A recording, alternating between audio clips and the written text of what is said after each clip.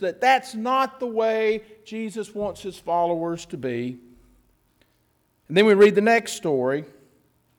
Jesus sitting outside the temple, out by the temple treasury, where people would come and make their offerings. Some people, the rich ones, they put in large sums. And then this widow comes and she just puts in 2 small coins. That coin was a lipta. And lipta was the smallest coin in circulation, much like our own penny.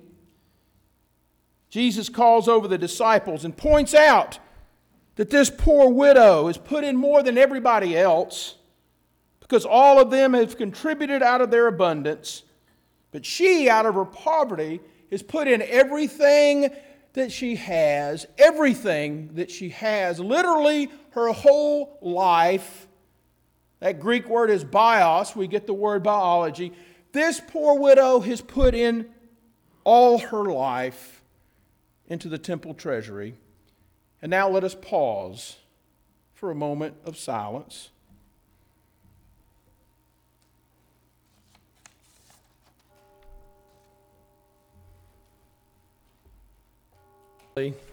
November 11th was called Armistice Day to mark the end of World War I. You'll see information about World War I here in your little insert about the casualty list among the Central Powers and the Allied Powers in the United States and in our own state of Kentucky. It was called the War to End All Wars, as H.G. Wells said.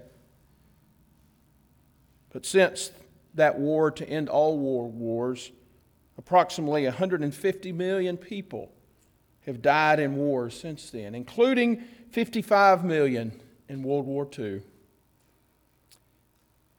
In 1954, this holiday, the Armistice Day, was renamed Veterans Day to commemorate veterans of all wars. President Eisenhower was in office in 1954 and acknowledged that there had been 2 world wars, the World War II and the Korean War, since that first Great War. Eisenhower also outlined 3 purposes for Veterans Day. The first was to remember the sacrifices of those who fought in our nation's wars. The second was to celebrate the contributions of all veterans of military service. And the third purpose was to rededicate ourselves to the task of promoting and enduring peace.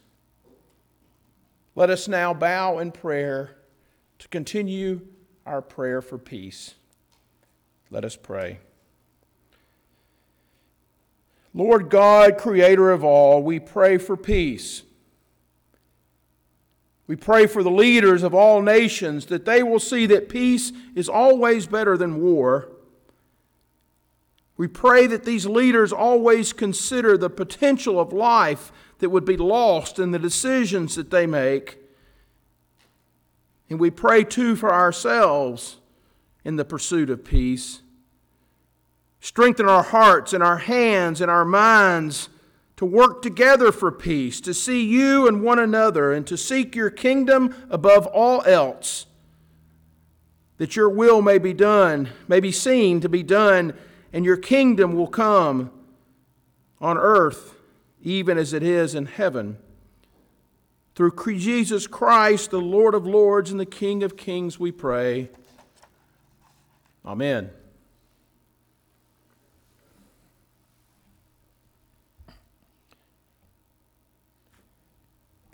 We've looked at 2 stories. The story of the status-seeking religious leaders. This poor widow who comes and gives her whole life into the temple treasury.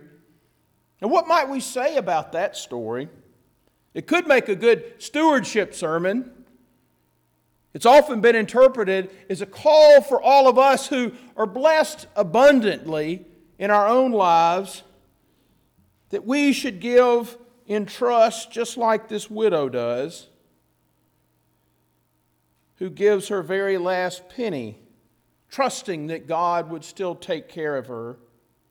But here we are, and we're abundantly wealthy, and we want to hold on to everything we have. We can marvel at the piety of this woman, especially in comparison to the arrogance of the scribes. There's a lot to admire about this poor widow who gives her very last cent. But I think Jesus is wanting to do more than that. Yes, he wants to lift up the trust that this woman shows, but I think he wants to do more. And I think to kind of get a sense of what Jesus is doing here, we need to look at the broader context of what's going on before, and then we'll look at what after this text. When we get to our reading today, we're early on in Holy Week. Jesus has come into Jerusalem riding on that donkey to the praises of the people. Blessed is he who comes in the name of the Lord. Blessing is the coming of King David. People are laying down their coats, laying down their palms. We might call that intentional theater. That Jesus is doing this deliberately, this mocking of the Romans who would come in their grand procession of military might. Jesus, we might say, is poking in the eye of those Roman military leadership. As soon as he gets into town, he gets off that donkey, he goes into the temple, he sees the merchants who are working there trading out animals for sacrifice, also the money changers. And you know what he does? He goes and he turns over those tables. And he says, what does he say? Sorry, those bells that we rang earlier.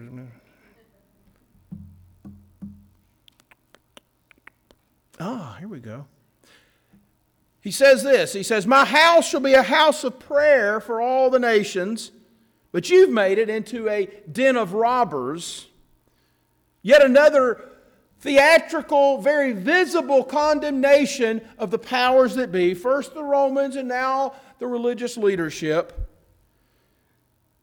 And then right after that, you see one after another confrontations that Jesus has with the religious leadership. They're asking him questions, trying to trip him up, trying to discredit him. And it's not working at all. And at the end of the reading right before today, it says that the crowd was listening to Jesus with delight. They were loving it that Jesus was sticking it to these religious leaders. And with that in mind, let's go back to the story we read today. Jesus warns his followers about those scribes, their desire for power and status. And in that condemnation, Jesus says that they devour widows' houses, and as a cloak, hiding their real motive, they say these long prayers. And I poked around about this whole notion of devouring widows' houses. And it seems that, as we know, women in that culture, well, they were little more than property. They were considered incapable of taking care of themselves. And when their husbands died, they were still considered incapable of caring for their husband's property. And so very often, religious scribes would be assigned to take care of the estate, and it's selling it off and making sure the widow would be provided for. Because these scribes, these religious scholars, knew what Scripture would want them to do.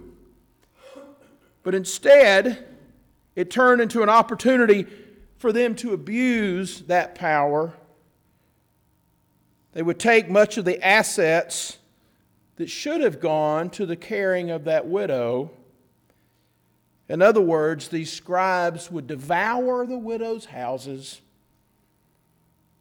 And then this second story, after Jesus has called out the scribes for their arrogance, but also their taking advantage of the widows. And let's remember that this takes place right after Jesus has turned over the tables in the temple, after Jesus has had these ongoing confrontations with the religious leadership.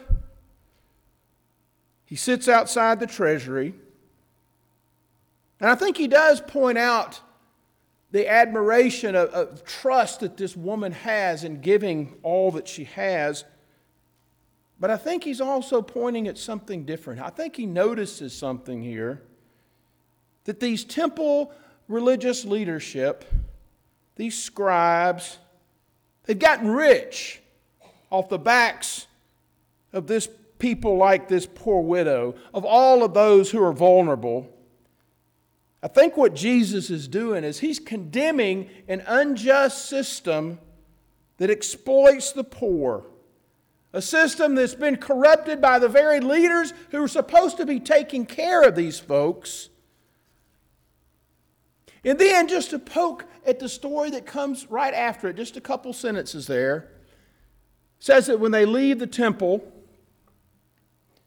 it says this, it says, one of the disciples of Jesus says to him, "Look, teacher, what large stones and what large buildings."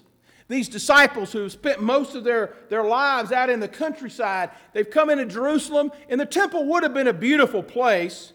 It was less than 100 years since Herod the Great had restored the temple into a beautiful place, and there was also other buildings around there that the Romans had constructed. So, of course, yes, it was a very beautiful edifice all around, and they were just pointing that out. And then Jesus says, "You see these great buildings here? Not one stone will be left here upon another. All will be thrown down." Jesus predicts the destruction of the temple. And sure enough, that happened just a few decades after Jesus' life and ministry.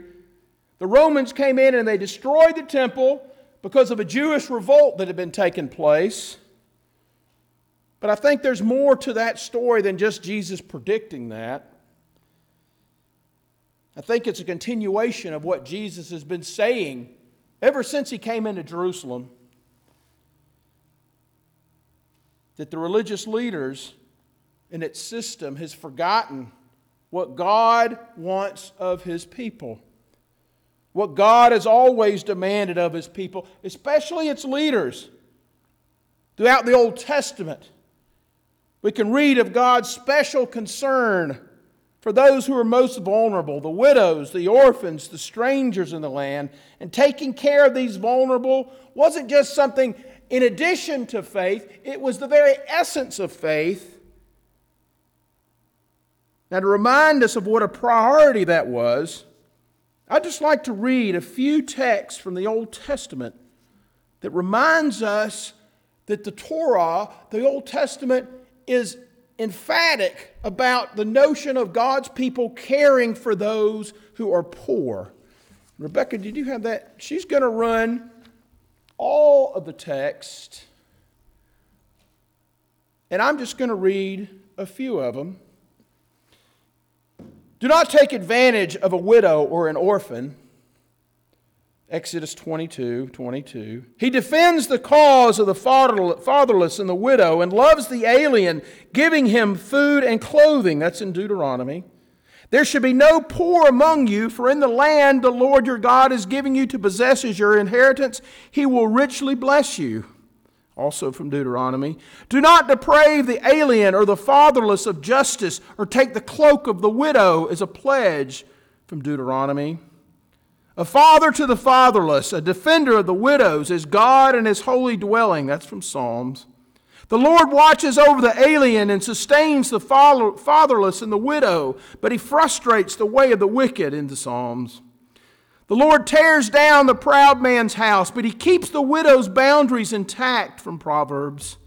Learn to do right, seek justice, encourage the oppressed, defend the cause of the fatherless, plead the case of the widow, in Isaiah. You deprive the poor of their rights and withhold justice from the oppressed of my people, making widows their prey and robbing the fatherless. Man, I got more I could read, but I'm already running behind. Can we just say that God demands that God's people care for the most vulnerable? And yet we read today of religious leaders abusing the role they've been given.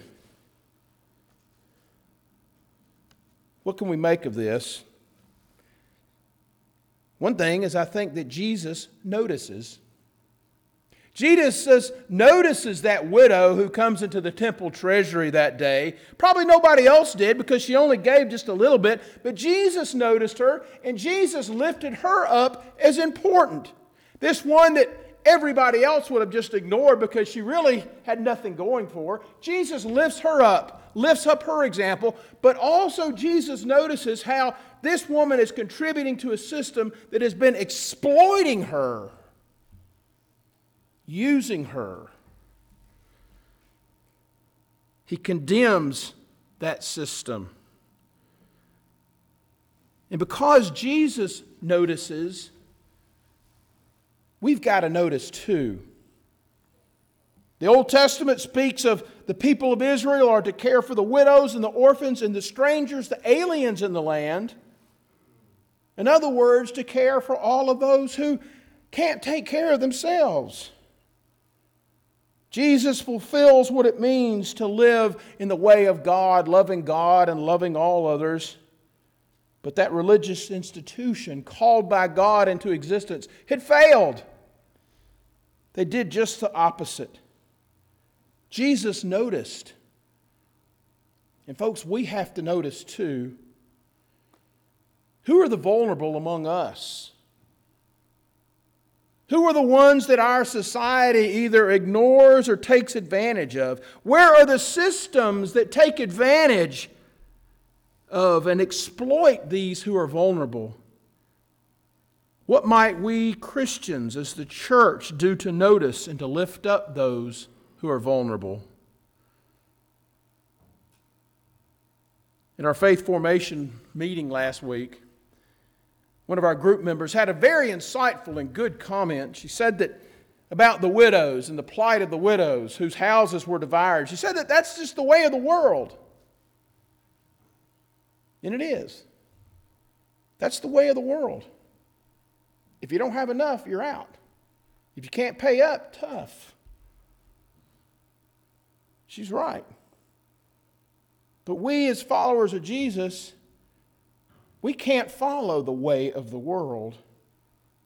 We're called to a different way with kingdom rules. And it's a way that stands with the vulnerable and speaks out against those who would abuse those who are vulnerable.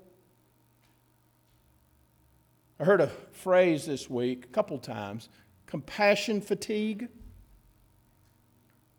It speaks of just being overwhelmed by the horrors that go on around us, the fires in California, the shootings in California this week. On and on and on it goes. And sometimes we do have to take a break and just give thanks for the joys and blessings and just chill. But God will not let us quit. I was here Thursday night for a couple hours. We were giving away beds. The family resource director at a couple of the schools here had passed that news around to the other family resources in Franklin County. We gave over 100 beds in 2 hours, and I don't have the exact numbers yet, but I'll get them and share them with you. And I was helping carry mattresses from downstairs to cars and just overheard some of the stories. And some of them, they just told me. Grandparents raising tons of grandkids, drugs, abuse, nowhere to sleep, nobody. You had instances of moms just dropping off their kids with the dad and said, "Here, you raise them." And that's just a couple of the stories. It's easy to get compassion fatigue, but as Christians, we can't let that dominate our lives. We can't not care about the most vulnerable. How are we going to do that? Find a way. Find a way. Notice. Because God notices. And thanks be to God for God's overwhelming grace and love for all people. Amen.